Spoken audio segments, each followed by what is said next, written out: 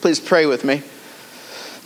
Heavenly Father, may the words of my mouth and the meditations of our hearts always be acceptable in thy sight. For thou art our rock and our Redeemer. Amen.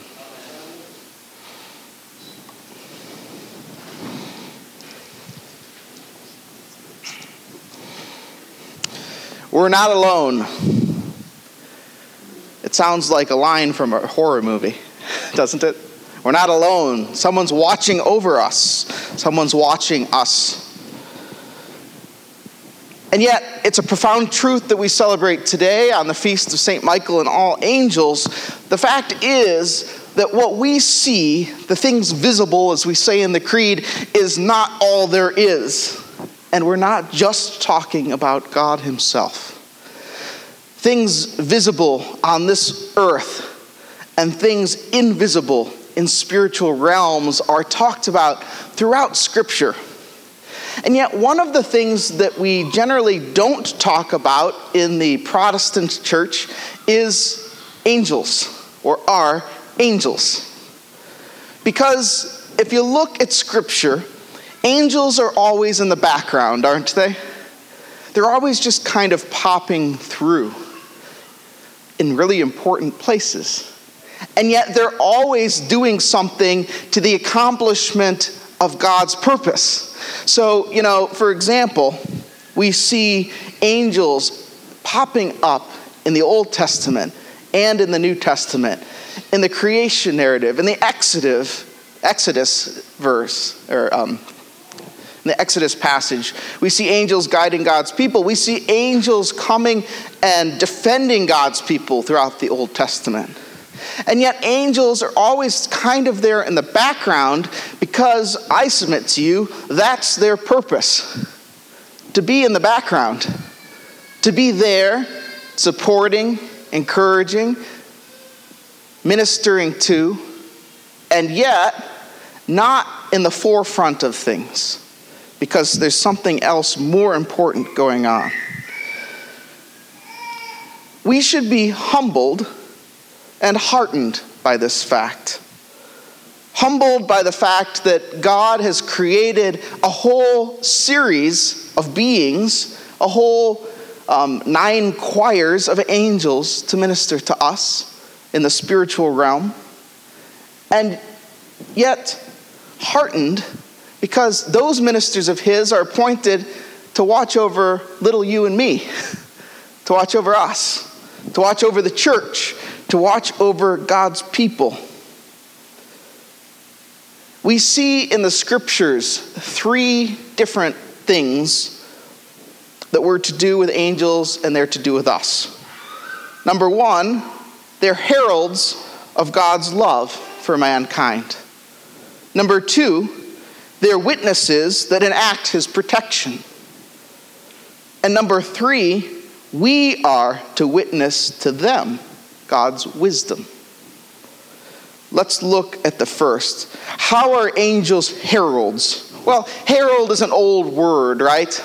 Herald is what? What do you think of when you hear that word? Anybody? What's that? Trumpets. Somebody else said something? An announcer, right? A proclaimer, right?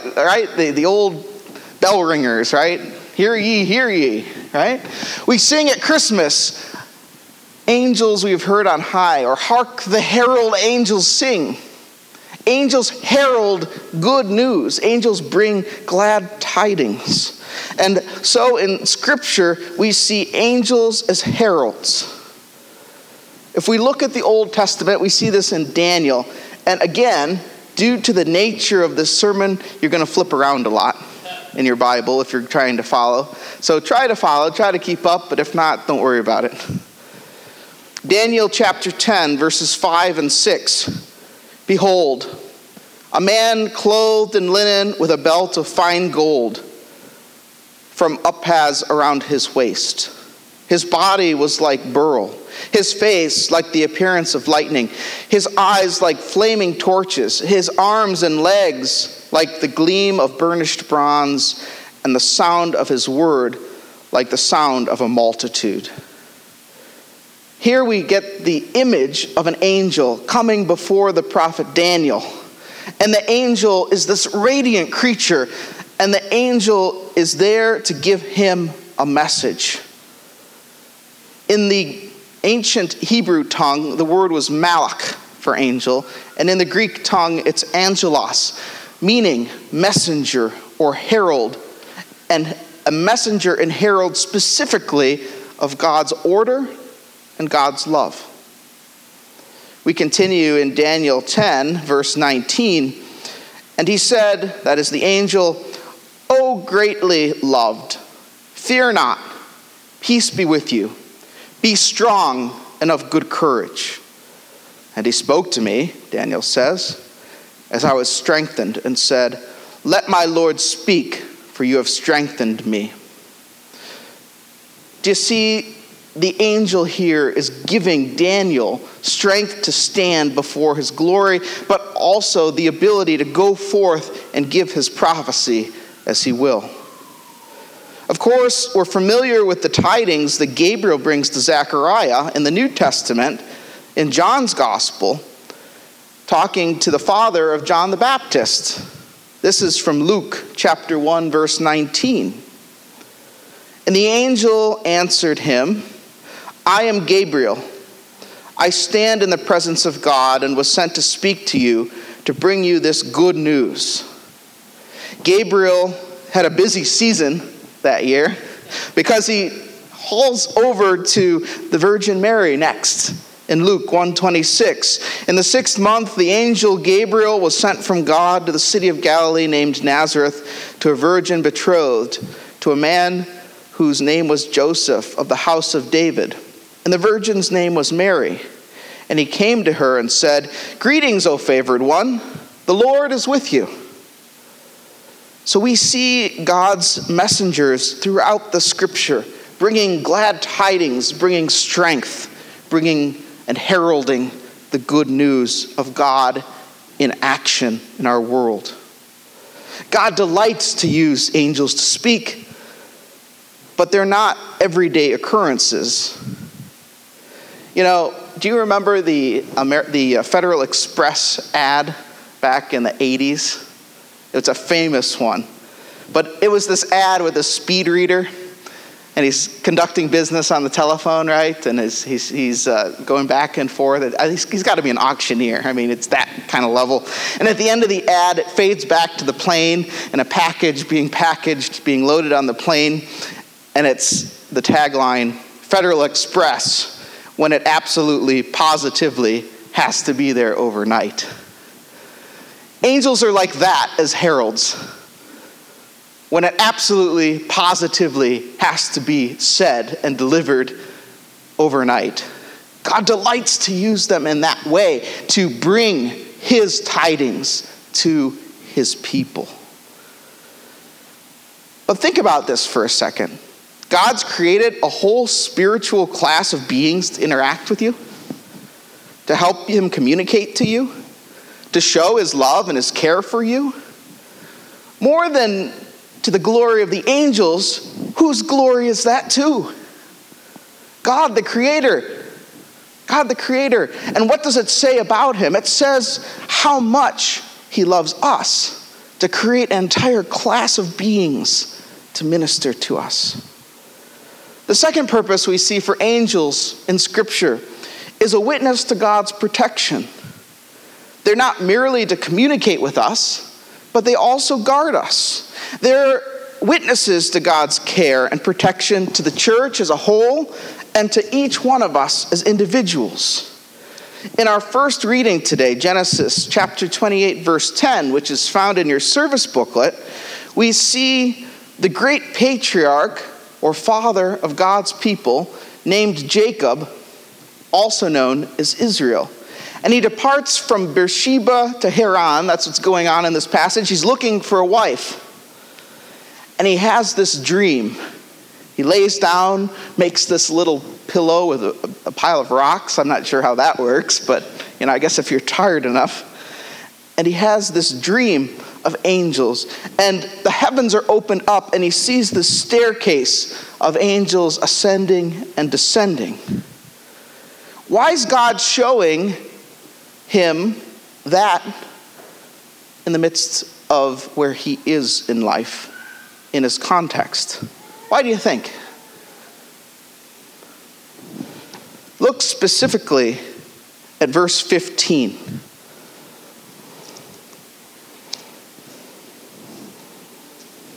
What's God promising to Jacob in verse 15? He says, "Behold, I am with you and will keep you wherever you go, and will bring you back to this land.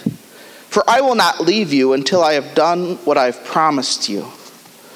Do you see, why do angels accompany this message of God when God speaks directly to Jacob? He's showing him the way that he'll protect him.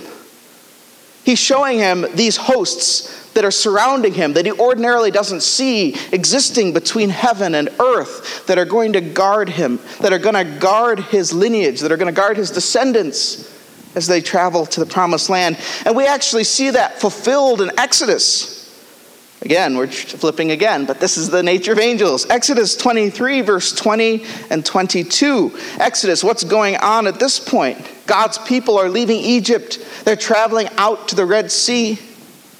"Behold," God says to Moses, "I send an angel before you to guard you on the way and to bring you to the place that I've prepared. Pay attention to him and obey his voice. Do not rebel against him, for he will not pardon your transgression, for my name is in him. But if you carefully obey his voice and do all that I say, I will be an enemy to your enemies and an adversary to your adversaries." Do you see, the archangel Michael is the guardian of the people of God, of Israel, and the church as well. And you, as a baptized member of the church, is partly our protector. Not just for little kids, Perhaps you're familiar with the child's prayer, right, about guardian angels. But the fact is that angels watch over you and me as adults till our dying day. And perhaps afterwards, although that's another conversation. Psalm 90 tells us, "He will give his angels command over you concerning your ways, to guard you in all of your ways." And St. Jerome, that great translator of the Bible, writes in the 300s, "Great is the dignity of souls, for each one to have an angel deputed to guard it from its birth." And in today's gospel, finally, Jesus calls Philip and Nathanael to be his apostles and tells them what they'll have to do as his apostles. But he also tells them that they'll see angels ascending and descending, that they'll witness that. But you know what? There's another thing. It's not just that we should be aware of angels. It's actually that we're given a job to do for angels. Did you know that? Again, we should be humbled and heartened that we are. It's found in Ephesians chapter 3, verses 9 and 10.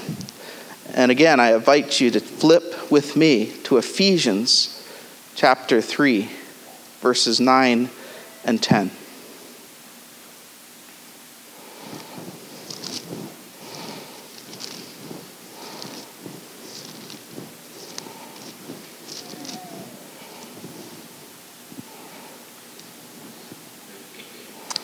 Paul's writing to the Ephesian church and writes this. Actually, let's begin at verse 8. "To me, though I am the very least of all the saints, was given this grace, to preach to the Gentiles the unsearchable riches of Christ, and to bring a light for everyone what is the path, the plan of the mystery hidden for ages in God who created all things, so that through the church the manifold wisdom of God might now be known to the rulers and authorities in heavenly places." What's he talking about there? First, he talks about his apostleship, which means what? To proclaim the gospel, he tells you. What's he say next?